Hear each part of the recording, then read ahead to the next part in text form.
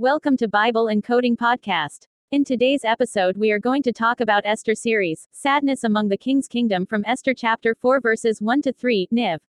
But before we started on today's episode, remember to follow us on our Pinterest, Facebook, and Instagram to find out when the next podcast is post. We post a new episode every Saturday morning. And you can find the latest episodes on Bible and Coding website, Apple, Anchor, Spotify, and iTunes podcast. Let's get into today's episode. When Mordecai learned all that had been done, Mordecai tore his clothes and put on sackcloth and ashes and went out into the midst of the city, and he cried out with a loud and bitter cry.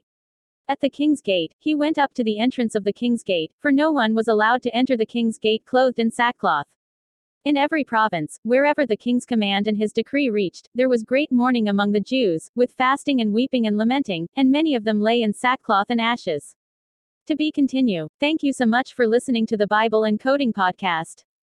Leave a comment down below to let us know how we did on our podcast on bibleandcoding.com or send a message to let us know how we did on our podcast.